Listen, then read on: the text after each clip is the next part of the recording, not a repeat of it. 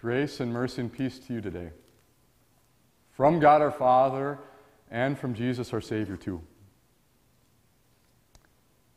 I'm a planner. I like to have everything laid out and ordered and have everything going according to plan. And so when things don't go according to plan, that stresses me out. And that means this has been a really stressful week because just about nothing has gone as I expected. If you'd have turned back the clock a week ago and told me how everything would be today, I would have looked at you and said you were crazy. But things keep changing even more than I expected they would have yesterday. And I don't even really have it all that bad. I didn't have any spring break plans that were absolutely ruined. I didn't have any plans. I have money invested in the stock market, but my livelihood doesn't depend on it. And I'm assuming that wherever you are, whoever you are, you've faced a lot of change this week, a lot of your plans that have fallen through. And so I want to share with you a passage that's been on my mind throughout this week. It's what James wrote. So the letter of James in the New Testament, chapter 4, verses 13 through 15. Here's what James said. Now listen, you who say, today or tomorrow we will go to this or that city, spend a year there, carry on business, and make money. Why, you do not even know what will happen tomorrow. What is your life? You are a mist that appears for a little while and then vanishes. Instead, you ought to say, if it is the Lord's will, we will live and do this or that.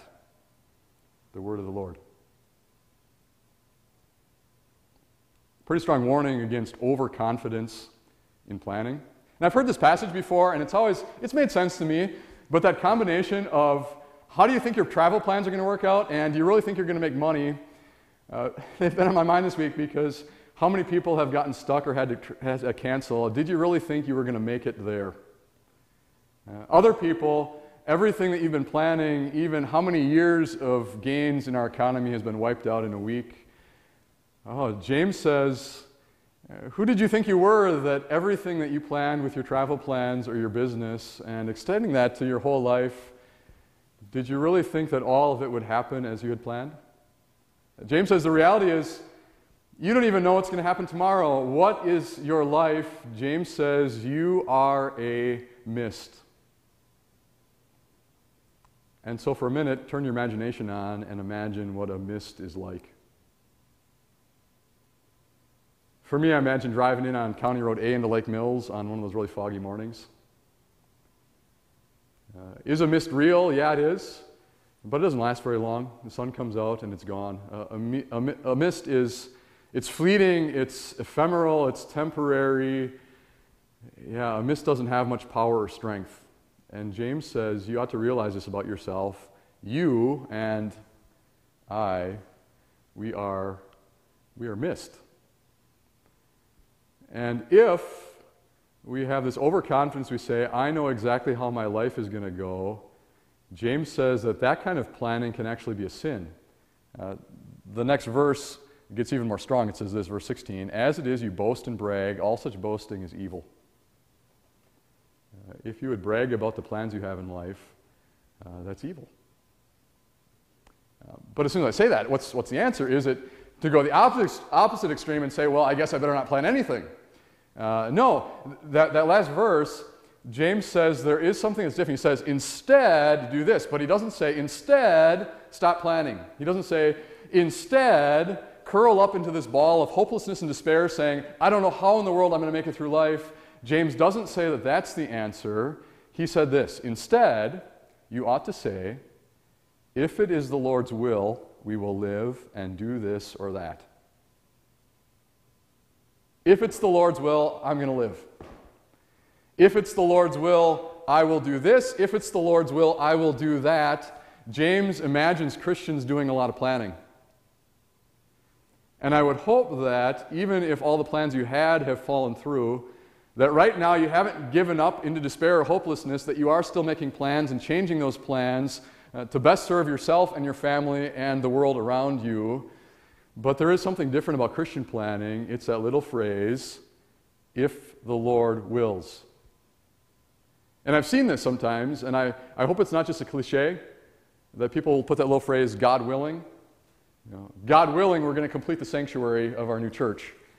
God willing, we'll do this or that. The old Latin phrase is Deo volente, so I've seen some pastors where you put a little DV as an abbreviation for this thought that everything that I'm planning right now depends on my God. And so the big question is, am I putting my trust in my plan or in God's plan? If your whole hope is in your own plans, all coming out the way that you had hoped, then you can expect you're going to be disappointed in life. That's probably putting it pretty mildly.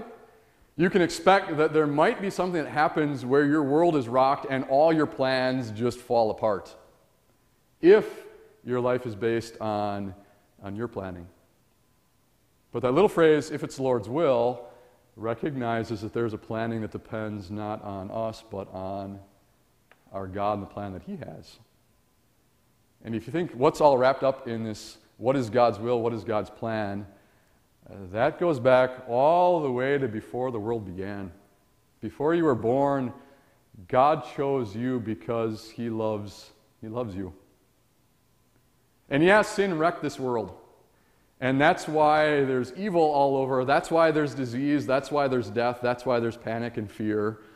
But rather than abandoning this world, God said He was going to love the world. And He sent His Son to die for the world. God's plan brought about our salvation. And God says that His will for us, His plan, isn't finished yet. That each day of our lives now, He is with us. And He's leading us on a path that leads to glory with Him forever in heaven. And so, can you be confident in there being a plan for you? Yeah. And as you make plans, and I hope you are, I pray that God would work all that for your good just as He has promised.